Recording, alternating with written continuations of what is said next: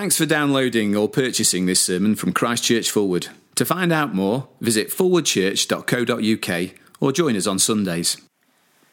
The reading is taken from Acts chapter 2, beginning to read at verse 1, and can be found on page 1093.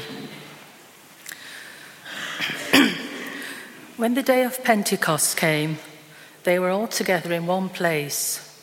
Suddenly a sound like the blowing of the violent wind came from heaven and filled the whole house where they were sitting.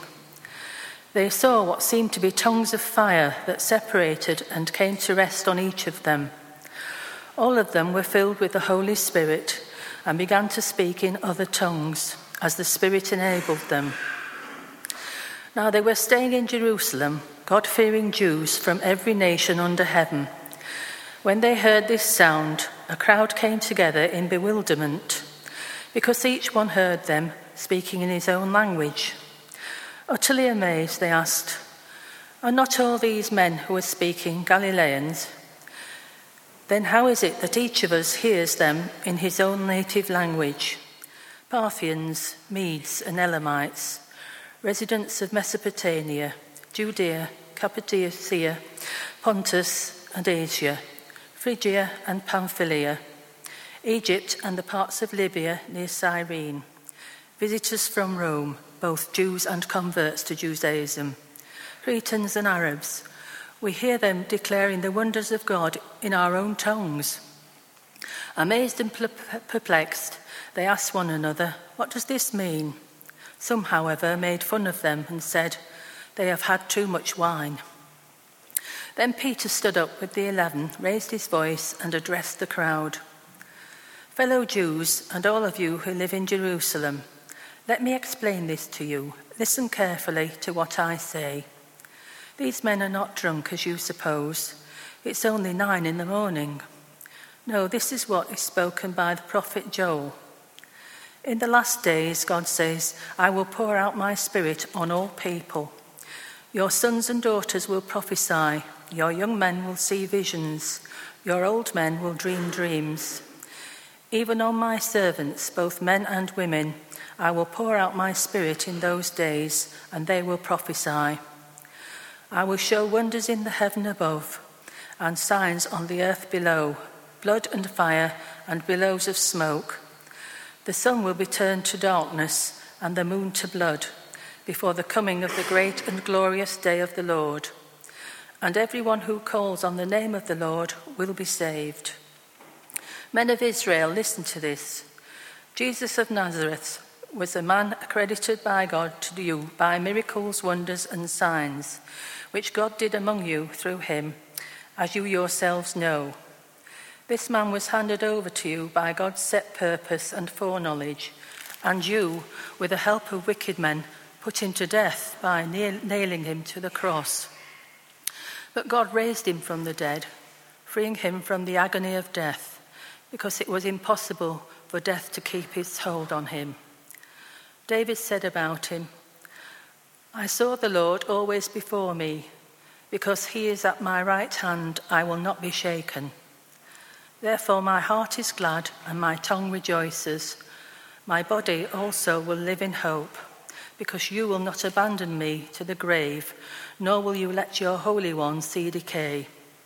You have made known to me the paths of life, and you will fill me with joy in your presence. Brothers, I can tell you confidently that the patriarch David died and was buried, and his tomb is here to this day. But he was a prophet and knew that God had promised him on oath that he would place one of his descendants on his throne. Seeing what was ahead, he spoke of the resurrection of the Christ, that he was not abandoned to the grave, nor did his body see decay. God has raised this Jesus to life, and we are all witnesses of the fact. Exalted to the right hand of God, he has received from the Father the promised Holy Spirit, and has poured out what you now see and hear. For David did not ascend to heaven, and yet he said, The Lord said to my Lord, sit at my right hand, until I make enemies a footstool for your feet. Therefore, let all Israel be assured of this. God has made this Jesus, whom you crucified, both Lord and Christ." When the people heard this, they were cut to the heart and said to Peter and the other apostles, "Brothers, what shall we do?" Peter replied, "Repent and be baptized, every one of you, in the name of Jesus Christ, for the forgiveness of your sins. And you will receive the gift of the Holy Spirit. The promise is for you and your children, and for all who are far off, for all whom the Lord our God will call." With many other words he warned them and pleaded with them, "Save yourselves from this corrupt generation."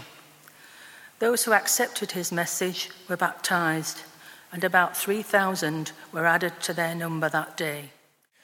As we stand, let's pray together. Our Heavenly Father, we pray this morning that you would indeed speak to us. And we pray through the words of Scripture that we're going to be reading this morning, you would be speaking such that you pierce through to our hearts and change our minds and transform our lives. In Jesus' name, amen. Now please sit down. And if you could be turning back in your Bibles to Acts chapter 2, you'll find that on page 1093. There's also a handout amongst the bits of paper you were given on the way in that you can use to follow along or make one or two notes if you would like. Now, I wonder if you've ever heard of somebody called Joanna Southcott. Actually, don't worry at all if you haven't. In fact, it's good if you have never heard of Joanna Southcott. It's really good. It's significant and helpful and encouraging that you've never heard of Joanna Southcott, as we'll come back to right at the end. But let me tell you a little bit about her. Joanna Southcott was a domestic servant in Exeter who at the end of the 18th century claimed that she was the fulfillment of a biblical prophecy and would give birth to a child who would rule the nations. She became known as the Virgin Prophetess of England. Aged 64, she affirmed that she was expecting a child. The date was set for the birth, but then Joanna died without giving birth, and a post-mortem examination revealed no evidence of her ever having been pregnant. This, I guess not surprisingly, wrecked the faith of many Southcottians. But some of them had decided then that what had happened, in fact, was that the child had been taken straight to heaven. And they continue to believe that for some time. Now that is just one example of many I could have given about some wacky religious movements that made a load of predictions and prophecies that then never came true. It happens all the time, even in recent experience. And then when the prediction fails, the movement has to come up with some other story. But I mention this now because, excuse me, if you're here this morning and you wouldn't describe yourself as a Christian, then I'm presuming that that's what you also think about Christianity. You know, it's very much like that. It's one of those movements, just perhaps on a bigger scale. I guess you think that perhaps Jesus was some religious teacher. He taught about the kingdom of God coming very soon, but then he died and there was no kingdom. So then his followers had to come up with another story. And it's from that other story that Christianity, as we know it today, has grown. An invented story that Jesus rose from the dead and ascended to heaven and will return to bring God's kingdom sometime later, sometime in the future, at the end of history. And even if you're here this morning and you would describe yourself as a Christian, you may occasionally have the niggling thought that that might actually be the truth of it. That might actually be the case.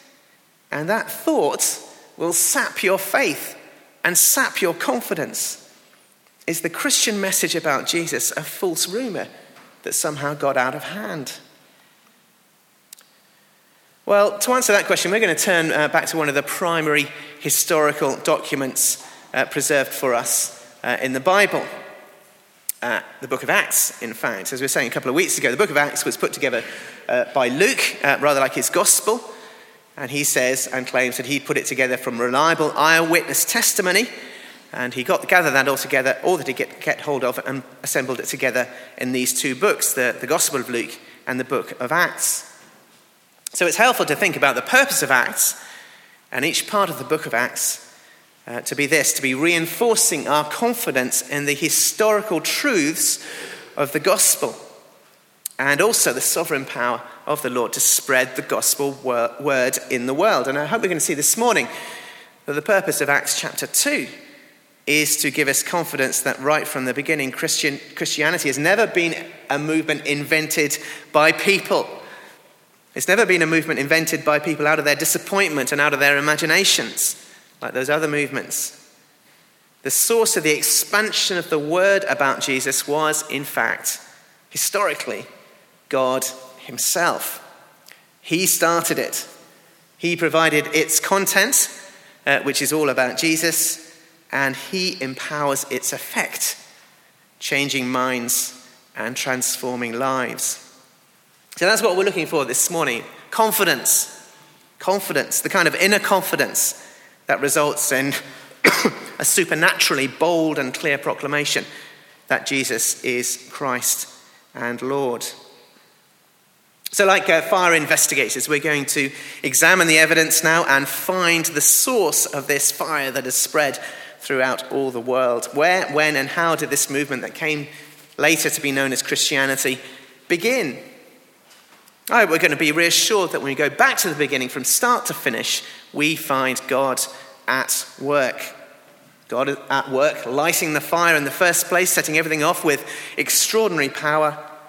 God at work in Peter, the apostle, explaining what God has done as he powerfully proclaims that Jesus is now Christ and Lord. And God at work through that message to cut hearts, change minds, and transform lives. So first then, let's have a look at that in three parts. So verses 1 to 13 of chapter 2. God at work, lighting the fire. This is, if you like, the beginning of the movement that has become known as Christianity. This is the source of it all, the origin.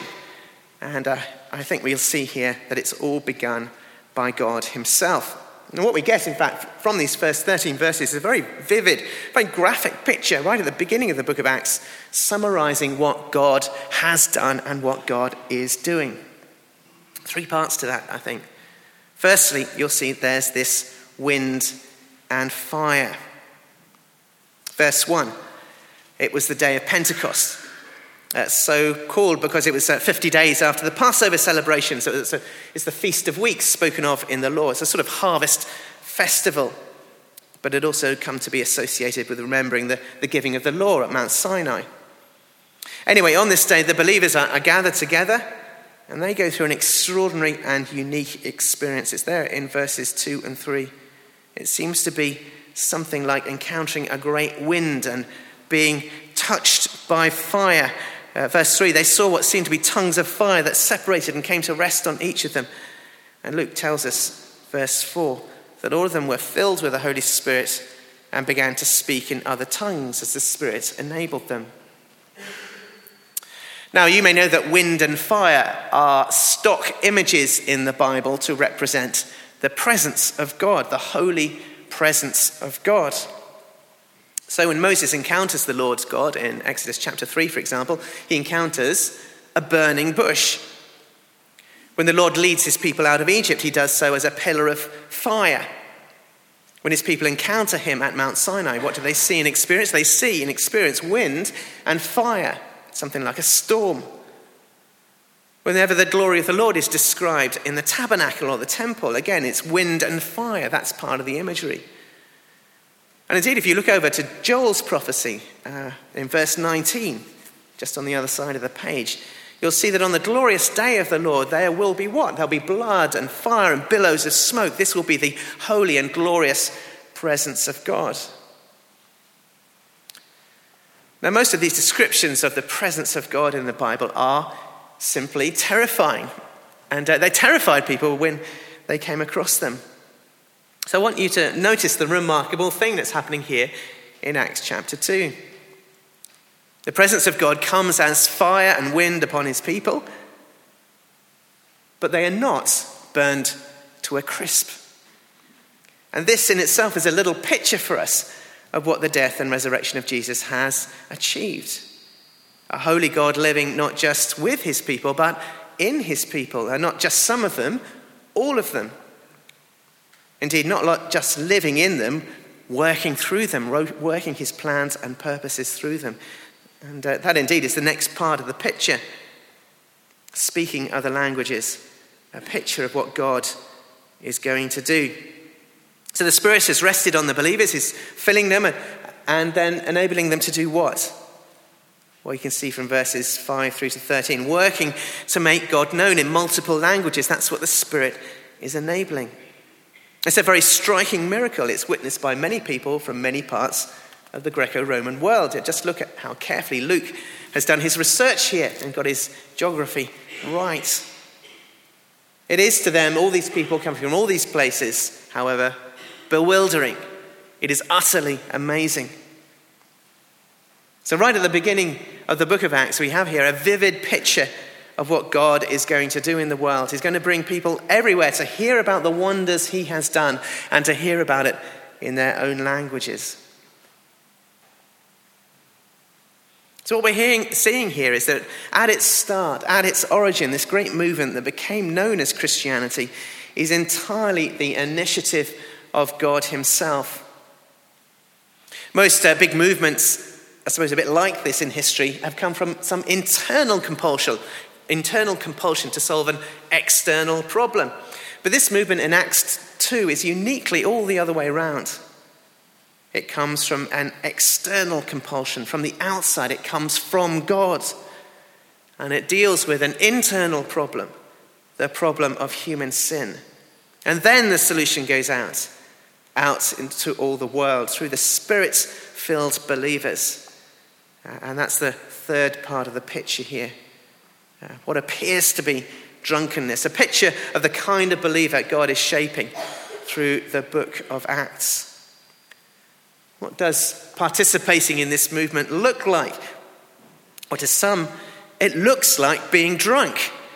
Or rather, I should say, it sounds like being drunk. This is verse 13. Some of them, however, some of the people who have observed this made fun of what was happening and said they've had too much wine. It's quite a provocative image in some ways, isn't it? It might make you feel a little uncomfortable. Let me explain it. As you know, one of the things that alcohol does to people is depress or suppress their inhibitions. The part of your brain that's saying, don't do that or don't say that, it gets switched off. And everything on our minds and in our hearts simply flows out. And the effect of that can occasionally be amusing. More often than not, however, of course, it can be deeply unpleasant because, of course, our hearts are full of filth and unpleasantness. In fact, the really troubling thing about alcohol is that the filth and unpleasantness is there even when the alcohol is not. But this is different, isn't it? But when the Holy Spirit comes to live and fill a person, things can change inside. From the overflow of the heart comes now the truth about God, the wonders of God. And in that way, the effect, of course, is very radically different from the effect of alcohol. But the effect is at least similar to some of the effects of alcohol in the way that the Holy Spirit takes away the inhibitions, the way he inspires a joyful boldness in declaring the wonders of God. That's what the book of Acts is all about, trying to do with us. So just as at the beginning of the story, the multiple languages stand as a picture of what God is going to do in the world, so this stands as a little picture of the kind of person God is going to use to bring that plan to completion. I don't know what you think about that. I compare myself to this picture, and I can certainly see some differences. For myself, often there's many inhibitions. Often for me, there's a lack of joy behind it all. But I should look at this, and I think we should all look at this, and find it in many ways quite attractive. A good way to be, speaking freely, speaking openly, without inhibition, the wonders of God. But if we want that spelled out in detail, if we want an explicit pattern-setting example of what that kind of boldness actually looks like, well, we just have to read on. And here we're going to again find confidence that God is at work. This time God is at work in Peter, explaining what God has done. Now, although this speech in many ways is at the heart of the chapter, Peter's going to say the essence of what he says here at least twice more in the chapters that follow and chapters that we're covering in this series. So we're just going to look now at some of the main ideas this morning. And basically it goes like this. Peter explains to the crowd what they have seen and heard in Jerusalem that day at the Pentecost feast. And he explains it in two ways. First, this is verses 14 through to 21. He explains what they have seen and heard as something which marks the day Joel foresaw. You can see from that quotation from Joel that the prophet foresaw a day when God would pour out his Spirit on all kinds of people, sons and daughters, servants, men and women, and enable them to speak his message to the world in prophecy. So, my fellow Jews and all who live in Jerusalem, says Peter, that is what you have just seen and heard. You might notice too that Joel also says that this will be a day when the judgment of the Lord and the need to cry out for salvation will have drawn close. And that'll certainly have got the crowd thinking. So that's the first way that Peter explains it. The second way is in the rest of the speech, verses 22 through to 36. Peter explains that what they have seen and heard is all because of Jesus. And what Peter says here is the prophecy, the message the Spirit has enabled. And basically the message goes like this, as I've put it on your handout on the second page. This Jesus was accredited to you by God, says Peter. You killed him, God raised him. God raised him as Christ, and we saw him. And finally, God declared him Lord. And then he poured out what you now see and hear. That explains what you now see and hear. Now you can see most of that in verses 22 through to 24. Let me read those to you.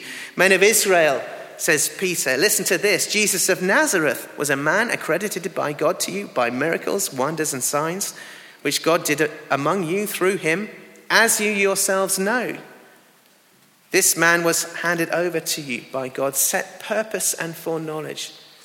And you, with the help of wicked men, put him to death by nailing him on the cross. But God raised him from the dead, freeing him from the agony of death, because it was impossible for death to keep its hold on him.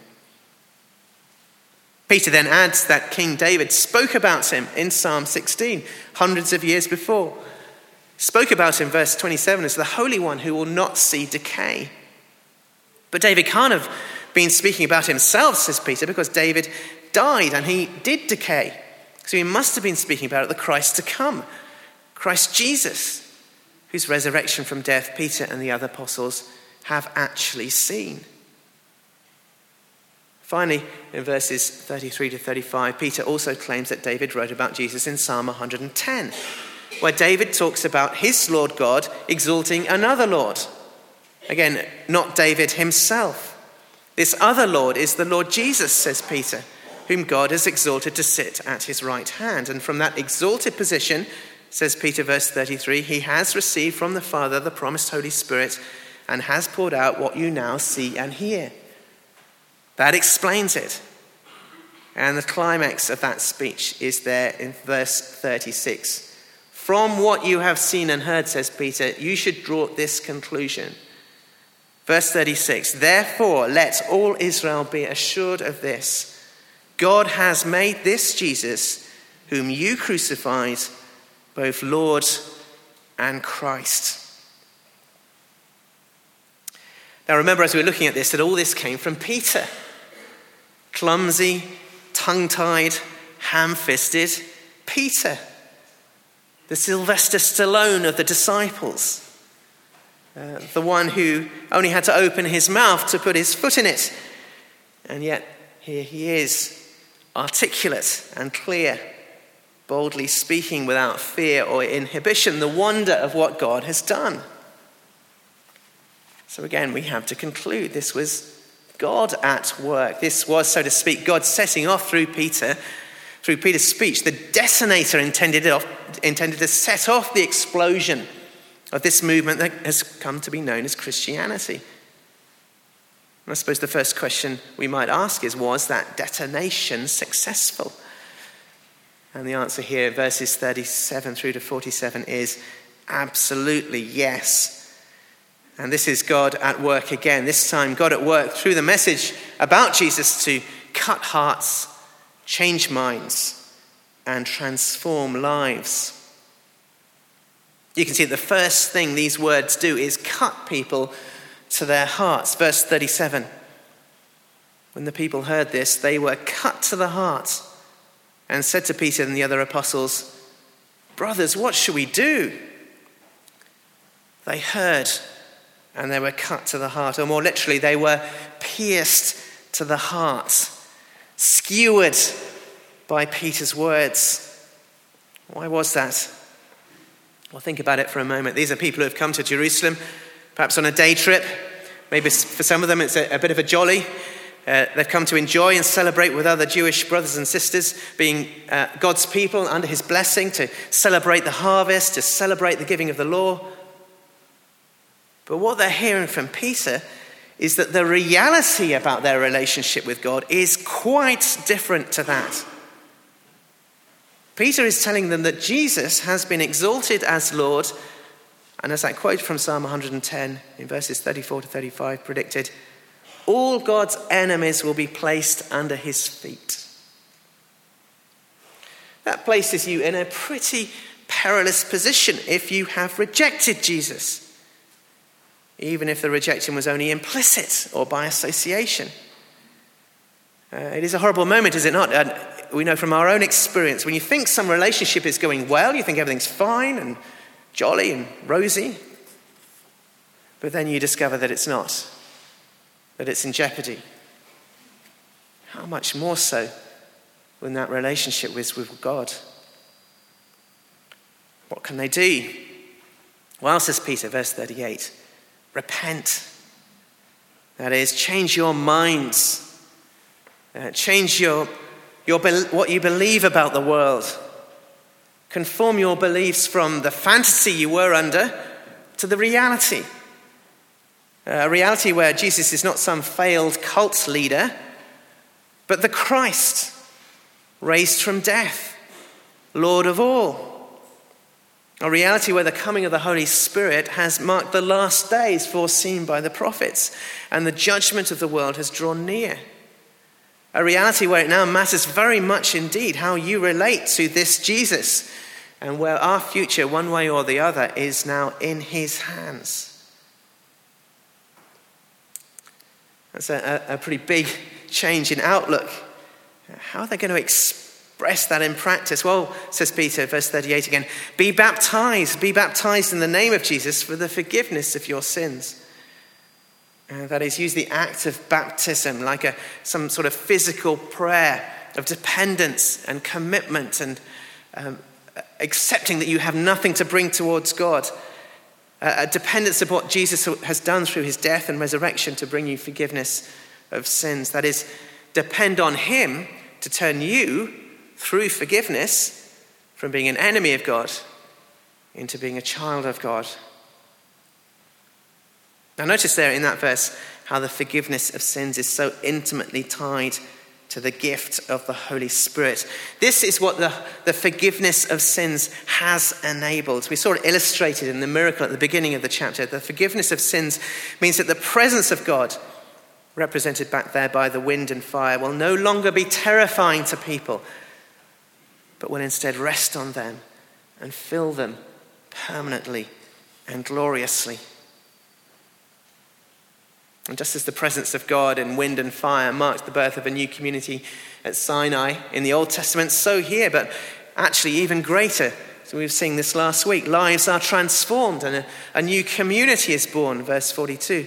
A community devoted to the apostles' teaching and to the fellowship and to the breaking of bread and to prayer. We've just moved house, as some of you know, and I thought with lots of things to attach to walls, it was time to buy a new drill. My old drill was deeply ineffective and for me quite stress-inducing, and it was, I think, probably putting our marriage under unnecessary strain. So I decided to really go for it and bought a new drill, and it is great. It is huge. It's a bit like a machine gun from a 1980s Rambo film. It's absolutely magnificent. It's what's called an STS drill, which means that it can pierce through reinforced concrete like most drills cut through soft wood. It makes it wonderfully effective and deeply satisfying to use. But actually nothing like as satisfying as seeing this, as the words preached through Peter pierces through reinforced hearts. And just look at how effective this is. Verse 41, those who accepted his message were baptized, and about 3,000 were added to their number that day. Now, you might be listening to all this and thinking that we're now very distant from this event in Acts chapter 2. It's 2,000 years ago now. It's a very different culture to our own. Peter's specifically addressing people from a very strongly Jewish background. But let me remind you, this was just the beginning. This was just the beginning of something which spread through time and history and across the globe until it reached even the shores of funny little islands stuck on the edge of Europe, like Britain. And I look back to the time when I first acknowledged that Jesus is both Lord and Christ. In fact, it was exactly 20 years ago this month, October 1993. It was in an upstairs room in a house in Oxford. I don't come from a Jewish background. I don't even come from any sort of Christian background. But I was hearing things about God and things about Jesus and what Jesus had done that were making me realize that I'd got life and the world very, very wrong indeed. And the experience back then was very much like the one that's described in verse 37 here. Cut to the heart, pierced to the heart. I didn't have any fancy theological language to describe what was happening to me, but I knew that I needed God's forgiveness, and I knew that I needed it right then and there. If you're likewise realizing this morning that the world is far from being what you thought it was, or even if you suspect that it might be so, again, now is the time to act. Make sure that you do something about it before you leave today. At least talk to someone. I'll be on that door on the way out, and Tim will be at the back as well.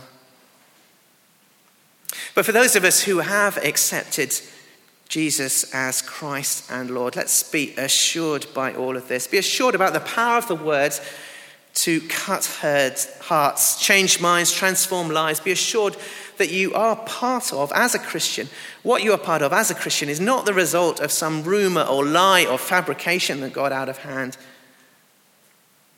You see, we can look back to movements like that begun by Joanna Southcott in the late 18th century, and we can pretty quickly, I think, see them for what they were. We can investigate what happened. And when those followers were disappointed and declared that Joanna Southcott's baby had been born but taken straight to heaven, we can see through that claim. There were no witnesses. There was nothing to see. There was no consistency with what was being said then, with what was said before. And indeed, the whole thing just fizzled out in the end and died, which is probably why you've never heard of her. How different then was the day of Pentecost? It was dramatically visible and audible. It was public. There were thousands of witnesses. The message was consistent and it was bold, and it linked back to what God had said before, both in the near and distant past. It had a dramatic effect even on that day, with 3,000 baptized in the name of Jesus, and of course countless millions since. So have confidence. Have confidence that God was indeed personally at work on that day. Confident that he was at work in the miracle of wind and fire and multiple languages. Confident that he was at work in Peter and Peter's explanation of what was going on. Confident that God was at work and is continuing to be at work, cutting hearts, changing minds, transforming lives. And that is the kind of confidence that I suppose sometimes might make people even think perhaps that we are a little drunk with it all and the wonder of it all. as our inhibitions about telling out the truth about Jesus fall away. Well, let's pray.